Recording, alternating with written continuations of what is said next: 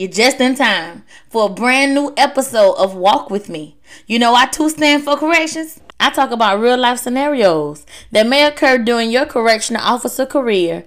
This podcast is for self-driven women desiring a more concrete foundation. So walk with me as I break down the basics of having a successful journey of growth and stability in the life of corrections. Hi guys, and welcome back as always. You know it's a pleasure. How you doing? How's it going? As always, I thank you for having me, but I thank you for joining me. Make a conscious decision that I'm going to do this no matter what it takes. I will accomplish it in every goal and milestone that's attached to it. Being an officer needs your dedication. You know that. You need to. You have to. Be willing to understand that without commitment, not the commitment I want you to have or someone else wants you to, but the commitment of your own doing to rise and level up in this career. Now, I say it's not hard to be honest and loyal to what you make a decision in, what you want to be honest and loyal to. There are so many things that we give our love, loyalty, and choose to be deadly honest to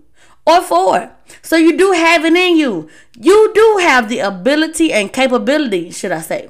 Remember though, put your best foot forward.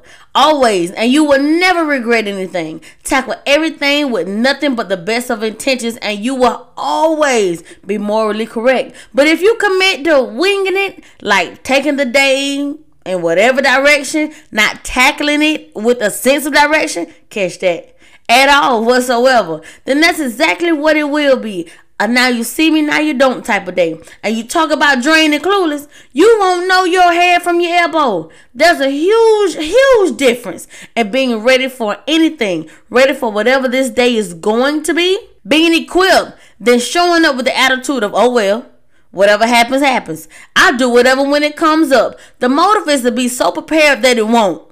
But if it does, I'm ready to get it back on track. Now sit back and leave the opportunity wide open. Did you hear what I said? It's you saying, I'm going to sit back and I'm going to leave the opportunity wide open. When it's just the opposite, do not sit back and leave the opportunity wide open for destruction, because you got a spirit of oh well in you. And I don't really care. That's you. That's all you. Don't do it. Do not do that. Yes, things happen out of our control at times, but I be damned if we will not get it back. We're gonna get it back. If it's control that you're worried about, we're gonna get it back.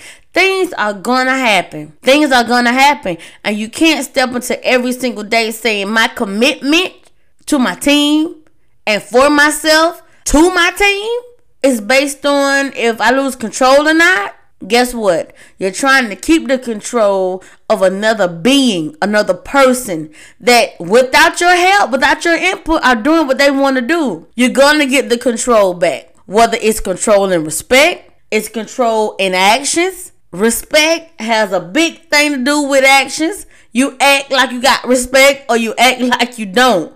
We're going to get it back. We always do. And believe me, it happens without physical aggression more than you know. But we need you to take the first step, and that's you committing. I'll see you later. You guys, don't forget to share and comment as many times as you would like, and ask questions as many ways as you need to through my email, support@walkwithme.com. support@walkwithme.com.